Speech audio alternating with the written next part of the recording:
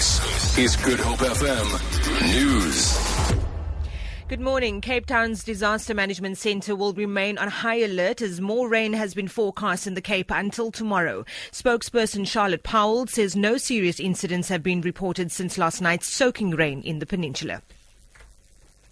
Although last night we did experience heavy rainfall, no flooding incident was reported to the Disaster Management Centre. No wind damage, roadways are clear, but we will still remain on high alert during this period with our NGO partners. Rain will still be expected for today and also windy conditions, but the weather should be clearing by tomorrow. The case against 4 suspects accused of the rape and murder of Cape Town teenager Franziska Blachliger is expected to resume in the Wynberg Magistrates Court today. 2 of them were granted bail last month. The court heard that Blachliger's stolen iPhone was found in the possession of the accused. 16-year-old Blachliger was found dead in the Tukai forest on March 7. She had been jogging in the area. She was robbed, strangled, raped and murdered. Government has put the diplomatic spat between South Africa and the United States to bed. Cabinet says at its meeting yesterday that it has noted the alert sent by the American government to its people about possible Islamic State attacks at major malls. This comes after the State Security Agency and Department of International Relations reprimanded the U.S. government and issued an advisory against it. The UK and Australian embassy for issuing a travelling alert. Minister in the presidency, Jeff Radebe, reaffirmed the strong cordial relationship between SA and the US.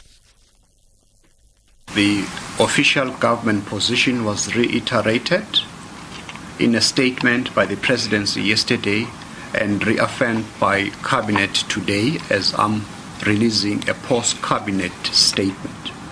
So that's where the matter rests. I want to emphasize again the United States Embassy issued a statement, which I'm sure you have seen it, that reiterates the same sentiment about the cordial relations between the U.S. and the South African government.